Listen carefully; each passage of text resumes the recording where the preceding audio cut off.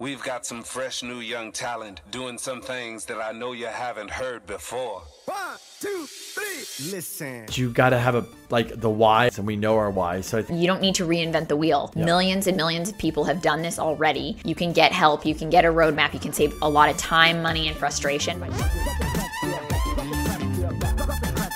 Welcome to the Value Add Podcast with K&K.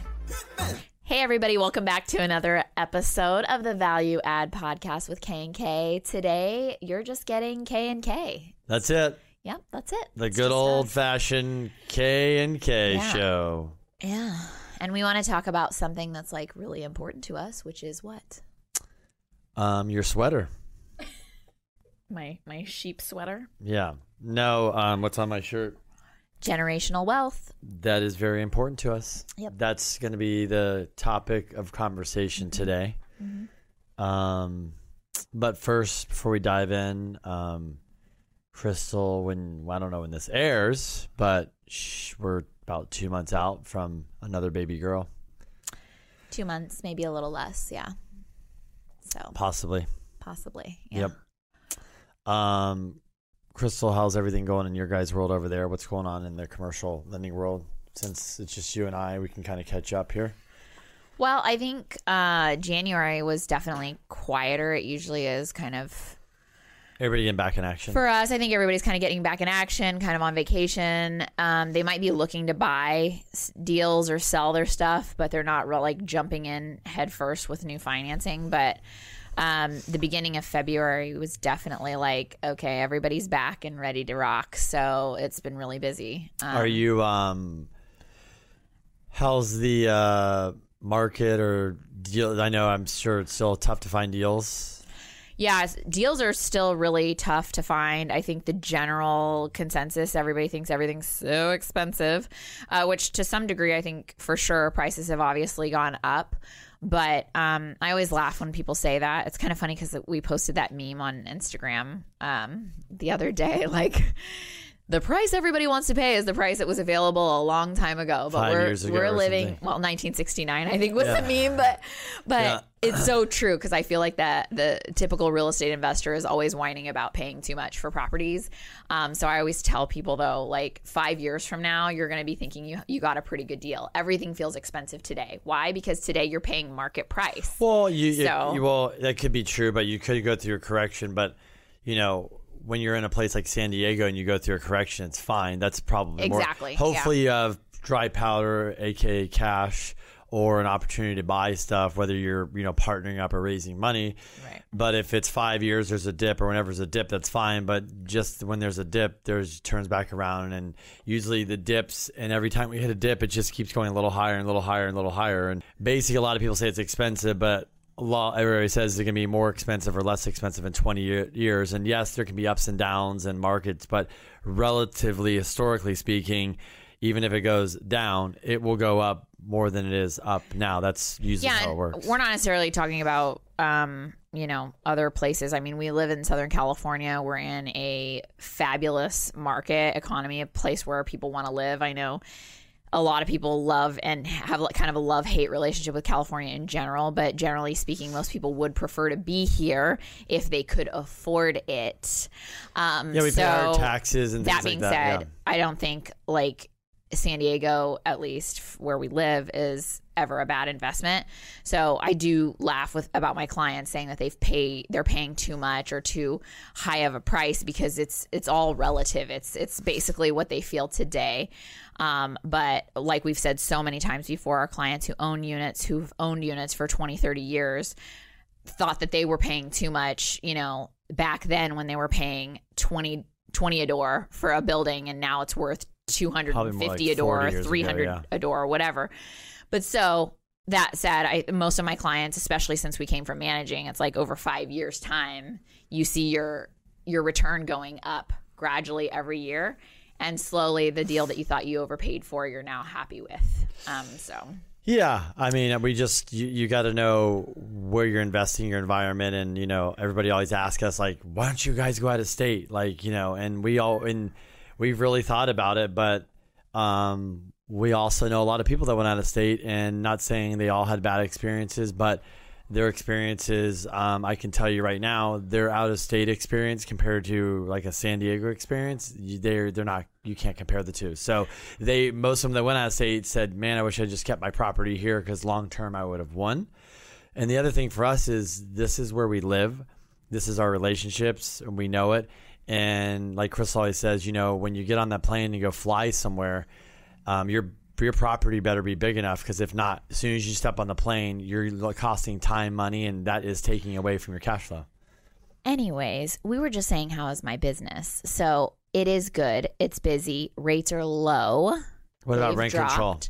I think that's part of the issue with prices, is just because I think some sellers haven't caught on to the fact that their prices are going to be somewhat affected by rent control. So you have buyers who kind of realize that they should be getting a discount for properties because of the new rent control law and the way that appraisers are having to appraise properties now. But you have sellers who still think their property's worth a lot of money and think that, they're using like market rents to determine value. So I think there's a little bit of a struggle happening with that right now. And because, as you know, with our rent control event, everything was so uncertain. There's still like a lot of gray area there.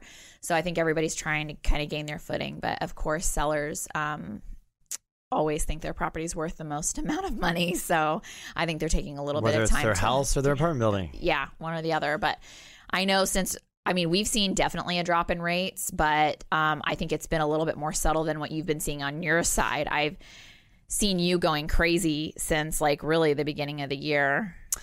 Yeah, to be honest, I would say if you have a loan amount that's in San Diego that's 510 and below, and your interest rate is, if it's in the upper threes, there's probably benefit.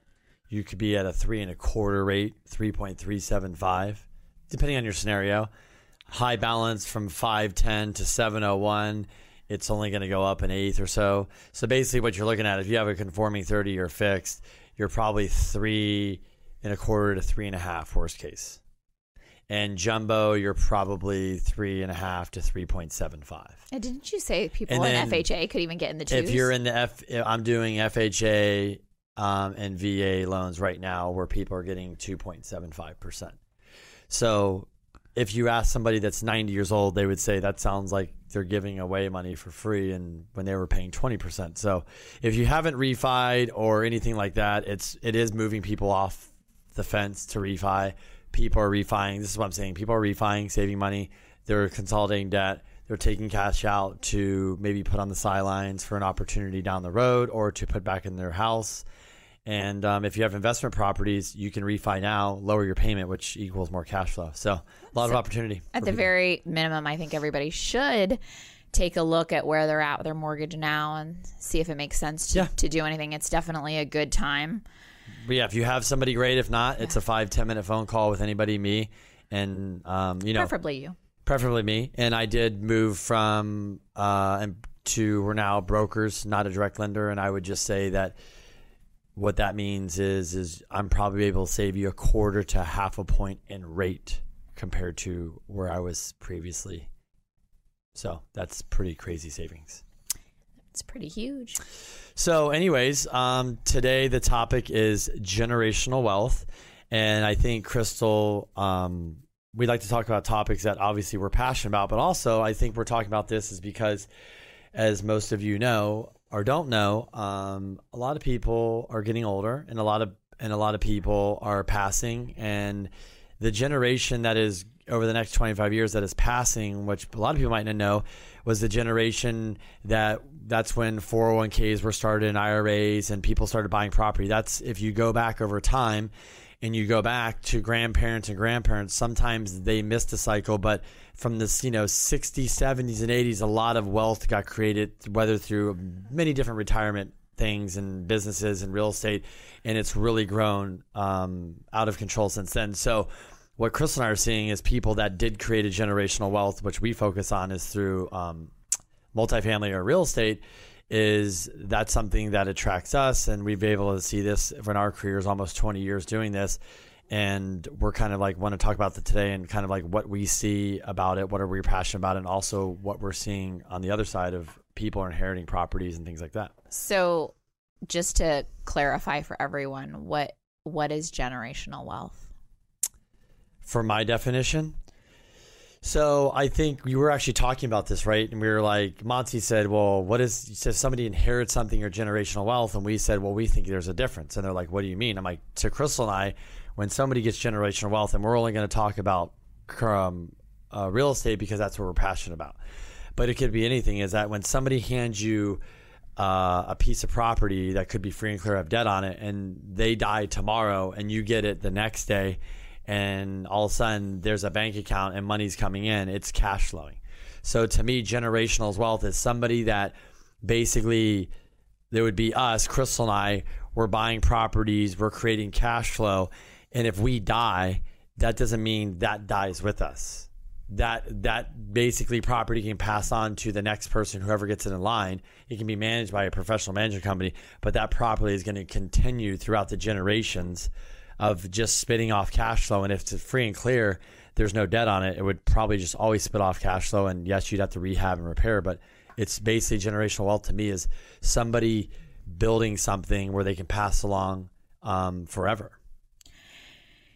Right. Yeah. So I think there's like a lot of different kind of versions out there of what people think generational wealth is. And I think they're probably all correct. It's just, what is your kind of preferred vehicle for that? Ours is obviously through multifamily, but I think just to get a little bit more broad with it, for me, generational wealth is something that I could pass on to my loved ones that would create cash flow for them. So I could, put money away in a 401k or something like that, or save my money in a bank account and give that money to my kids when I die.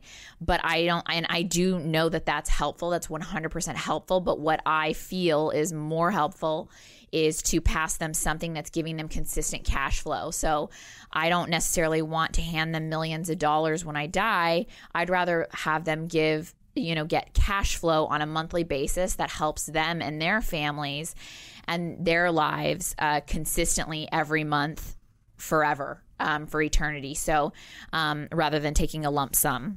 So I think that is the gift that keeps on giving. And for me, generational wealth is about just that, creating that cash flow, creating that vehicle that's like giving you money every month, like clockwork, very consistent and reliable. So for us, that vehicle's always been multifamily. And that for me is my bigger dream, to pass on buildings rather than houses or cash or other things, whether it's, cars or paintings or any of those other things. What we know is multifamily. And I feel like that is a really fabulous gift to give somebody. I'd certainly take it if it was given to me. Yeah. And I think too, the cool thing is we've gotten to do, especially more lately, but over our career, Crystal's gotten to do a lot of commercial financing. And what I was going to say is one of the things I was going to go back to is over the next 25 years, it's $40-60 trillion is going to get passed. So my point is all this money that got saved and put away, this generation, when they die, that's all going to get inherited, passed through. And like Crystal said, some of that is going to be through properties, commercial properties, multifamily. So we are getting calls, I'm not going to say every week, but it seems like every week we talk with clients or brokers or whatever, and we're seeing a consistent pattern where, grandpa dies, mom or dad dies, and this kid is inheriting property. And one of the things we want to talk about today is there's a couple things. Number one is it's great that they inherit these properties, and all of a sudden that person could be struggling in life, and that person all of a sudden went from struggling, couldn't pay bills, so all of a sudden they're getting $20,000 a month cash flow, and they have a free and clear building that could be worth $2-3 million, whatever. That is a life changer for somebody, because that's going to come in every month, and literally they don't even have to get out of bed to do that. If somebody else manages it and they know what they're doing and they can handle that for them, they can literally just collect a check, and they're going to learn as they go how this works. I think the better solution is if you are planning on creating generational wealth, or you're going to inherit it and you're not learning about what you're going to inherit and stuff. I think that's something parents should be helping their kids out and focusing on, because a lot of things we see people, there's two people right now. People inherit it, they sell it and take the cash. Like Crystal says, they're not educated, they didn't make it, and they go spend it on stuff. And when they spend it, it's over. It's done. And the other person is they inherit it And they basically, like Crystal said, thank you very much for that nice, kind gift. This is great, the $20,000 a month, whatever it is. And then they do it. And then the third person that some of us know is they're actually entrenched in their parents' business now. So when they inherit it, they're trying to build it and make it bigger. Right. Yeah. And I think the thing for us and why we believe in multifamily so much is obviously, I think we've said it so many times, but you really should believe in what you're doing and what you do for a living. And so I do. So I do multifamily financing. So it would only be natural for me to want to own multifamily. And not only that, but because of doing loans for the last, 17 years for apartment owners and managing properties for apartment owners as well, we've seen so many examples of generational wealth that has been passed down to other people that has given them opportunity that they didn't otherwise have, or people now who are creating that generational wealth for their families. And so we've seen what they're able to do with that. I mean, whether it's, like you said, if you pass that on and they just kind of keep it going, or if they decide that they want to grow it. I mean, we've really seen both. We've seen people do some really amazing things with generational wealth that's been passed down. And we talk about how, like people could get past a business. Well, it is a business too. So you can either treat it as an investment that's giving you passive cash flow, hire a manager and never think about it, or think about it rarely. It's going to take a little bit of work, or you could turn it into your business and do it full time and grow it and create more wealth to pass down to the next generation. So that's what I love about multifamily is that, I mean, for one, everybody always needs a place to live. So I think it is the safest vehicle for investing. I don't know anything about the stock market. I don't know anything about, investing in businesses per se or things like that. But I do know a lot about multifamily. And one thing I do know is that everybody needs a place to live. So it is the safest investment in my opinion. And I think a lot of really intelligent people's opinions. I mean, there's most successful people out there have grown their wealth by investing in real estate of some kind. Correct. Our choice is multifamily specifically. So we just want to take those examples and create that generational wealth for our families. So that's kind of like our biggest goal, and what it's been over the last 5 years is how do we get there? How do we achieve that generational wealth? So I think a lot of people want to invest in real estate. I think obviously with social media and all the Grant Cardones out there and the Dean Graziosi's and all these other real estate people that are out there, I think people are pretty much sold on real estate unless they've been living under a rock. But I think the question is how do you start creating that generational wealth? What does it look like? How do you do it? How do you get into it?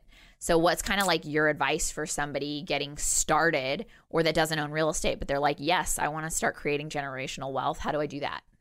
Yeah, the other thing I just want to jump into is that, unfortunately, because of where we're at, like I would say just with our country, with debt and how things are going, as I posted the other day and I'm backing into what you're saying is, for example, we make $3.3 trillion a year of income, and just in Social Security, we're paying out over $1 trillion.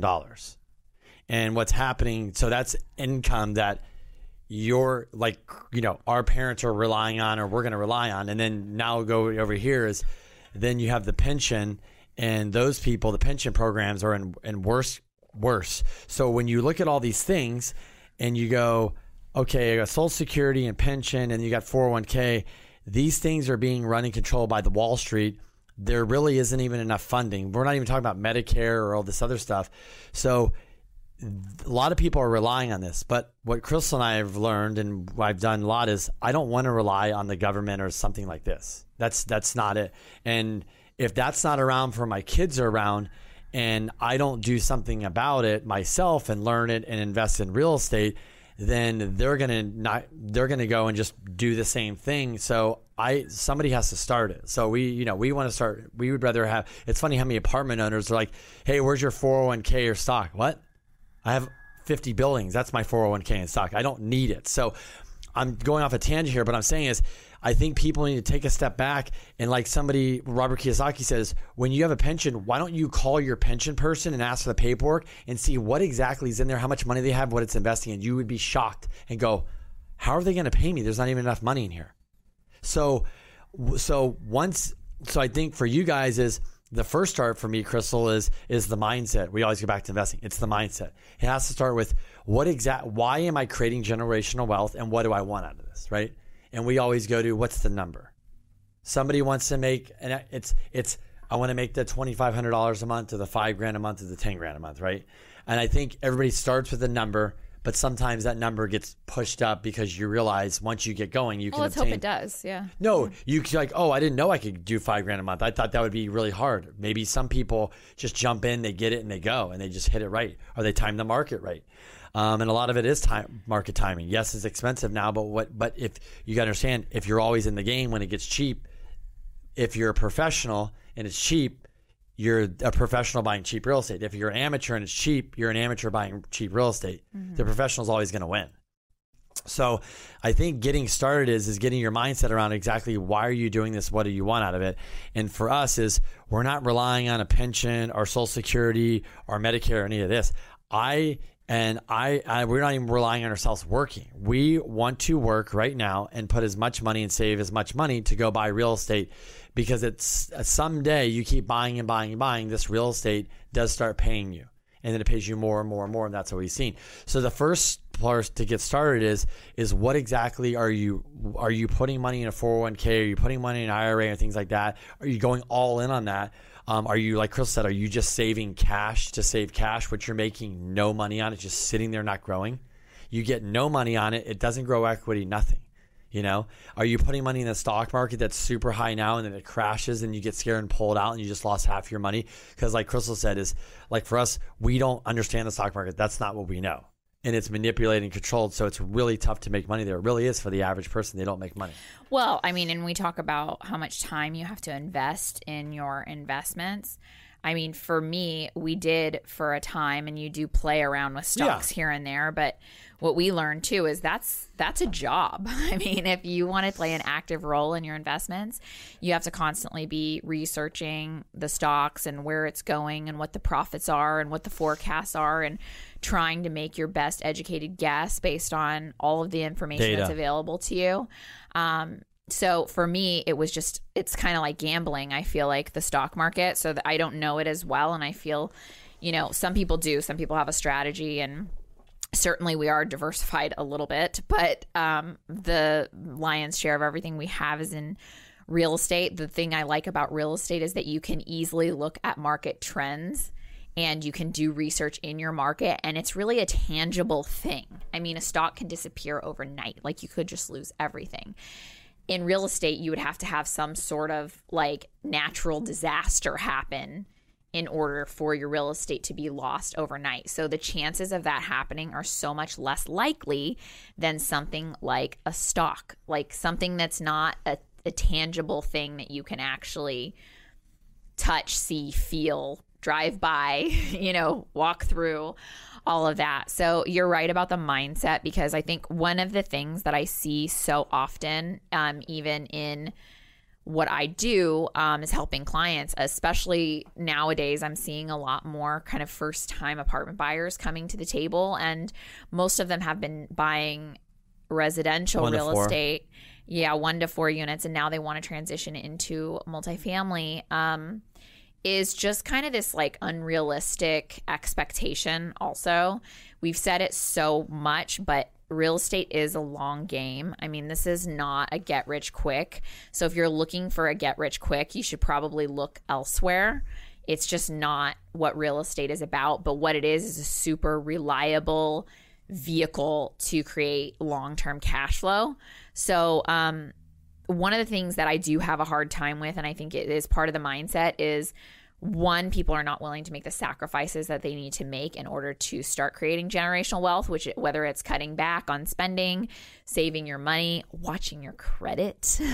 I mean, your credit is super important to any kind of financing. I don't care what you get, whether it's buying a car or a house or a property. So those kinds of mindset things. But then when they determine that they want to buy multifamily, they start looking at it from the perspective of, what real estate do I like? What areas would I live in? Would my kids live here? And then they get that, and then they find the property. Of course, it never makes any sense financially speaking, or from a cash flow perspective. Then they say, I need to have this amount of cash flow every month. Like, I need this. This is what I need. And that is not an investment. I mean, that is, when you're thinking about investing, again, investing is long term, and it's not just about cash flow. It's one part of it, but the other part of it is appreciation and maintaining your assets. And also, too, it's about reinvesting. It's also about, there's a lot of tax benefit and savings and things tax like benefits, that. It's like you can build wealth really quickly, tax free, if you understand. And there's a lot of strategy too, you know. And I think too, I think a lot of people forget, it's like the conversation at 20, 30, 40, 50, 60 that you always have with yourself or your family is going to change. And Crystal and I see it. It's funny because we always say is nobody at 60 years old says, man, I should have bought 4 more cars and 5 more watches and 17 more suits and 12,000 more vacations and all this stuff. No, they're like, I should have bought more property. I should have saved more money. This, because when you're 60, the crap you care about 40, you're not going to necessarily care about. And so I think the delayed gratification is really what you're getting to, is the whole point is this is a long-term play. So you have to, some people, look, they make a lot of money. They bought Facebook cheap, and there's people, they made $100 million and they they pay the tax, take the money, and then they go buy real estate, and they're at a different complete level. But for the majority of us, that don't get past generational wealth, that don't inherit money, that have to work hard and build this up, it's probably 10, 20 years, if you stay at it, you could have some decent cash flow that can change your life. But once again, is when you build the cash flow, that cash flow, as long as you just don't know what you're doing, it will continue. That's the beautiful thing, like Crystal says, because everybody does need a place to live, especially in beautiful San Diego. So, and I think back to where you start, is the mindset's where you start. And I think the next step is what is the goal? And look, not everybody's going to have the same goal. And I completely understand. Some people are like, look, my goal is in 20 years to get to $10,000 a month cash flow. And that's a realistic goal. Great. And Crystal, they get sit down with Crystal, like, how do I get there? It's like, well, first of all, you got to get in the game. Right. Do you have the cash? Some people have the cash. Great. You got to buy a property. And that's why some people say their expectations are unrealistic. It takes them 3-4 years just to buy a property, because they're just all in their head and all over the place. Sometimes the best thing to do is just buy a property. Might not be your best deal, because when you go through that process of buying or anything, we can sit you down till we're blue in the face, but until you go through it, that's really what can change your life, change your perception and everything about the whole entire process. Now you have experience. Exactly. So with every property you have experience. But I like I said, I keep going back to this, the people that need the cash flow tomorrow, it's just not a realistic expectation. That's probably one of the number one things I see once somebody's gotten over the hump, like they have the cash, they want to buy, they're looking at deals, they're looking at cash flow, what am I going to get year one? And I say, you've got to look at 5 years. Like, I would say your minimum projection should be a 5-year projection. It's not to say that you might sell that property in 3 years. I mean, and trade up to something bigger, or, you might keep it for 20 years, who knows? But you need to project based on a 5-year track, because your property is a property. Like, it has water heaters and plumbing systems and electrical and people who are moving in and moving out and, repairs and things that need to be made. So you can project your operating expenses, but you're going to have what we call capital expenses that come up. So you can't say that you made the worst investment ever because the first year unexpectedly your water heater dies and you've got to pay a few $1,000s, and now that cut into your cash flow and now you're making less money than you planned on and you're freaking out, or somebody moves out and you have a month of vacancy plus turnover cost.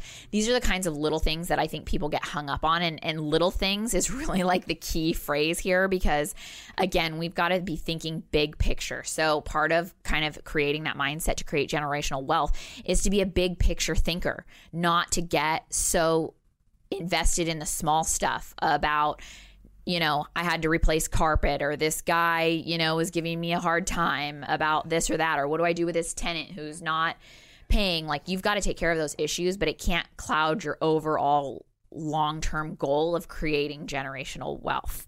So you might not get cash flow year 1, but year 2, your cash flow could be higher than you projected. So that's the reason why I say everything should be at least a minimum 5-year period, because it's going to average out, just like a stock goes up and down if you're used to that.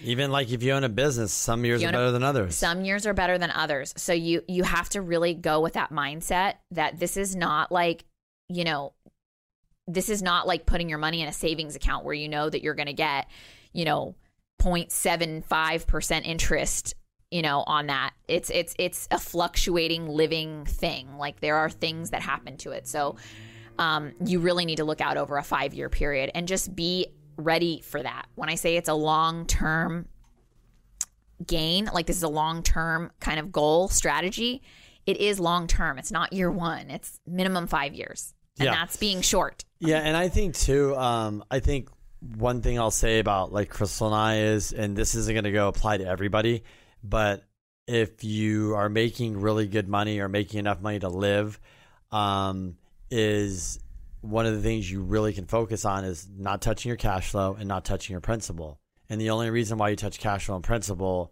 is, to me, for 2 reasons. Either putting money back into your building to rehab it, to make it better, to make it more valuable and raise the rents, or number 2 is to go buy a new building, And I think a lot of people is they want to get here, but they start getting cash flow and then they start taking it and spending it on stuff that they don't need when they were perfectly fine in their job. They start, I got $1,500. I can get that nicer car. No.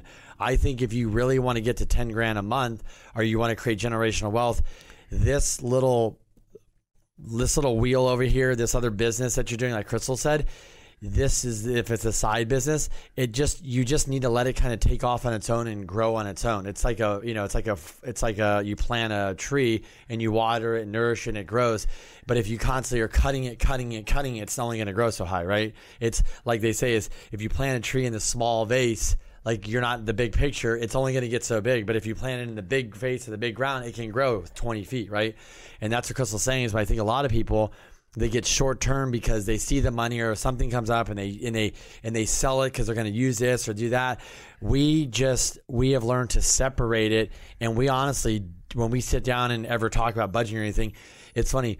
We never even talk about any other investments, anything. We're like, this is what we have. It doesn't matter of what's coming over here right now. Like we don't even ever talk about, do we ever say, we have this and we could spend this. We don't even think about it because we think that's not even our money until it gets to a certain level. Then we're like, that's real money there, Well, that's the mindset part of it really too, is because it's kind of a hack right there, honestly. Yeah, but I mean, we're at a point now where we have enough. Like, we don't just have one property, we have several properties. So when you get to that point, you're constantly saying, like, this cash flow that I'm getting, what can I do to improve my property? What can I do to increase the value of the property, make more money? What can I do? Like, maybe refi, pull cash out to go buy something else. And then there's another thing to invest. So every dollar of cash flow that we've made off of our properties has actually been reinvested in some way or another, whether it's back into that property or into another property, because this is like step 2 of just starting to create generational wealth. Like, starting with that one property is the next property and the next property and the next property. And how do you do that? I mean, if you really start thinking about it, it's like, gosh, how much money am I going to have to make to keep buying properties? Like, that's a lot of money to continuously make. And depending on how much money you do make, it can be difficult to save money. I mean, it's not an easy thing. That's the hardest part. That's like the biggest barrier of entry, is having the cash 100% to invest. So you get your first property. Now what do you do? Well, hopefully you bought smart and you get some equity and you can pull cash out of that and then maybe add some more cash that you've been making. But that's why you don't increase your lifestyle, because you have that big picture in mind of what it is that you want to do in the end. Like, what is your end goal? And maybe you don't even care about generational wealth for your kids, or you don't plan on having that. Maybe what you really want to do is live in a big fancy house in La Jolla and buy a fancy car. Well, you need to back into that, because today is not the day. So if you start creating an extra $1,000 a month of cash flow, but your goal is to, have a big fancy house and a big fancy car later on down the road, you can't start living that life just because you're getting an extra $1,000 a month. You got to save the money to get to the next step, to get to the point where your cash flow is paying for all those things that you want, or for that wealth that you want to pass on, or whatever your goal is. Like, it could be anything. It doesn't matter. Like, we all like nice things, and or maybe we want to pass things on to our families. Whatever that goal is, just realize that the first step of cash flow is like reinvest it back into your investment so you can create more cash flow. Yeah, no, I mean, and the other thing is also being on the same page with your significant other if you guys are doing this together. And like when Crystal and I sit down and we talk about just in our, our day-to-day jobs, commercial residential financing is, we're now really focused on that business because we were doing property management and a lot of other things, and we were kind of spread thin. But now we realize, hey, for us, the best ROI is to do loans. And obviously we're working on some other things as well. Like we have the podcast and stuff that helps bring in business, but everything we're doing is going to inevitably bring us back more business to make us more money. But we're not like, we want to make more money because we actually want to make more money as fast as possible so we can buy more properties, because we understand now, because of the experience and we've been doing it, we understand the magnitude of what it can do for you. So we're trying to get to, our goal is the 100 units where you make a certain amount, and then that would eventually, basically at that point, if you could just pay for your lifestyle if you wanted to stop there, which we wouldn't. But that's like the initial goal right now is get to 100 units. You make this much, it would pay for our lifestyle. Maybe we're like, at that point, if Crystal wants to, you go buy a house, because it does. It's going to be up to her, not me. Maybe she'll talk herself out of it. But I think the big thing is we do meet a lot of people. One person wants to do this, the other person's not on the same page, because the other person likes finer things and they want the fancy house, they want the fancy car, and they want all this stuff. But they talk about they want this, but they're not willing to sacrifice to get there. And that's the other problem. Well, and sometimes it's a negotiation and it's a battle. I mean, coming from the female perspective, obviously I want the home and I want certain things, especially once you start a family. There are things that you want, but you do realize that there are bigger goals in mind and that you will get those things when the timing is right. So definitely being on the same page with your spouse, and also being supportive of those goals, because, this is getting off on something completely very personal, but this is the kind of discussion that a lot of couples have in their homes. Like at night, these are the things you talk about. Somebody wants the nicer car. Somebody feels like the house is too small, but they want a bigger one. And somebody wants to take this vacation or this big trip that's going to be, whatever, some crazy expensive thing.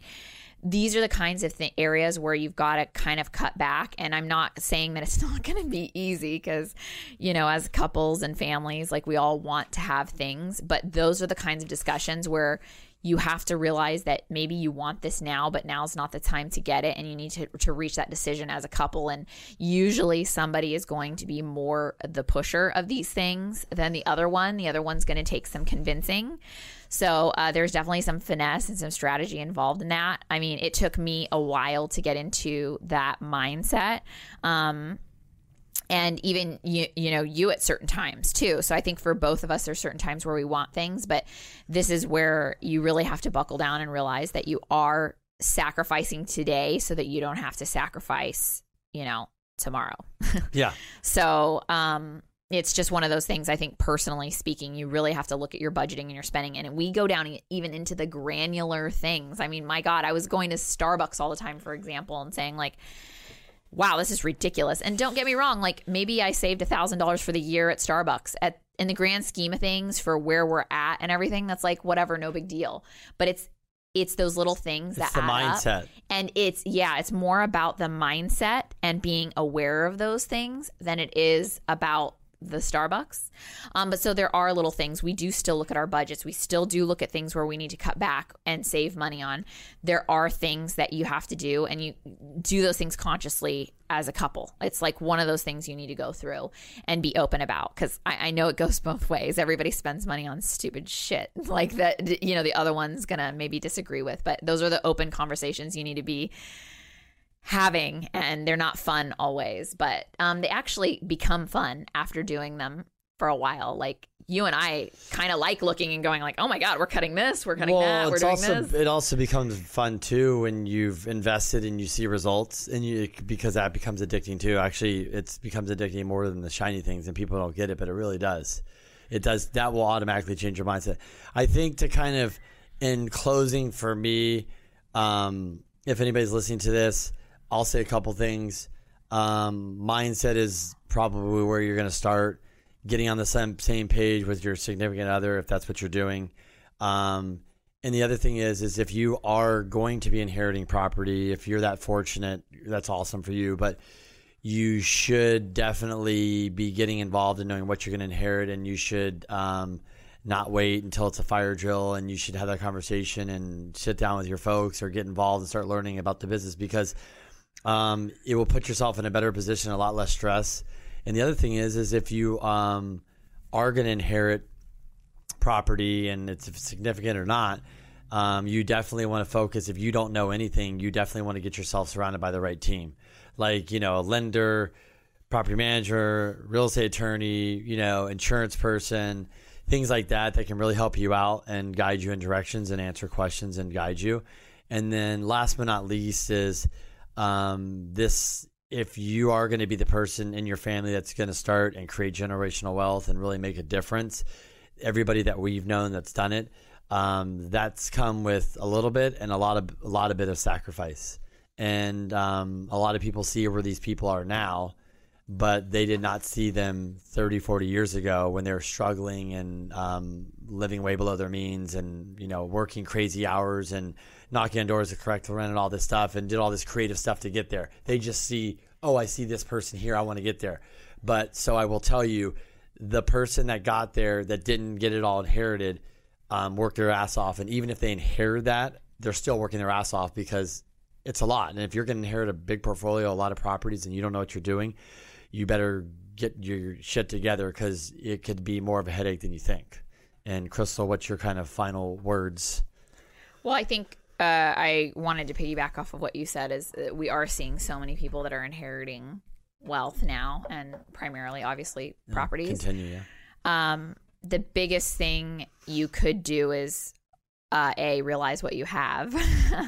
But you're right. You have to get that team of people around you to help you to maximize, because if you slightly know what you have, you probably don't even realize its full potential. So you do want to get connected with people who do this on a daily basis. Obviously, there's this whole thing of, being careful and meeting the right people and making sure that you're meeting people who have your best interest in mind. Like, you are your own best advocate, but you definitely need to start getting involved and talking to people in real estate and people who are in the business to get you connected. Obviously, referrals are the best source for most people. I mean, surely, especially if you're in California, I think everybody knows at least one person who's in real estate in some way, shape, or form. Yeah. You probably know like 10 people. So start talking to those people and asking them about this stuff, like, how do I, what should I do, and cash flow, and what do you think about my property? Or, you've got to kind of start having that conversation and getting your kind of, getting involved. You can always call us if you have any questions. We love to talk about this stuff. But you definitely need to get a good team of people around you to realize how you can maximize. And it is everything from talking to a good CPA on how it's going to work when you inherit this money, or maybe you've already inherited these properties. How does that work from a tax perspective? And then looking at the financing. I mean, do I assume this loan? What do I do with the financing? And then who's going to run this thing? Also, what kind of condition is it left in? Because a lot of times that person who, left these properties to you, they bought it so long ago that they're not really as concerned about maximizing cash flow because they bought it at such a low price. So now you're like, how do I come in and revamp it and exponentially increase my cash flow? Yep. There's a lot of opportunity here. So for a lot of you who are inheriting properties, you're inheriting a huge opportunity that you just need to learn how to capitalize on, that can continue to help you and your family. Yeah, I mean, look, there's books, there's podcasts, there's webinars, there's seminars, there's so much information out there, so there's really no excuse. But that's a good place to start. And like I said, is if you're going to create it, you got to get your mindset right, and you got to get your money right, and you got to get realistic. And sometimes you might have to make some big changes in your life and some sacrifices. The other thing is you might own houses that aren't really cash flowing. They have equity in them, and they're kind of breaking even. and you might need to like sell things and move the money into something else, but you just don't know and you're scared. And, you know, that's where the team comes involved, or calling people like us. So anyways, that's our passion. That's really, you know, what Crystal and I are focused on, is creating generational wealth, and for our kids to pass along. And it's not just to pass it to them, but it's something that we're passionate about and we believe in.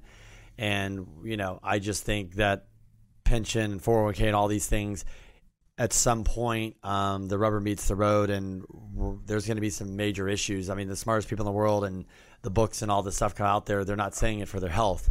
And so we need to pay attention. And a lot of people aren't, they're going to get blindsided. So I'm just paying attention, and I realize that might not be an option for us or our kids. So I'm going to build something that is an option for us. I like it. Thanks for listening. This podcast is a part of the C-Suite Radio Network. For more top business podcasts, visit c-suiteradio.com.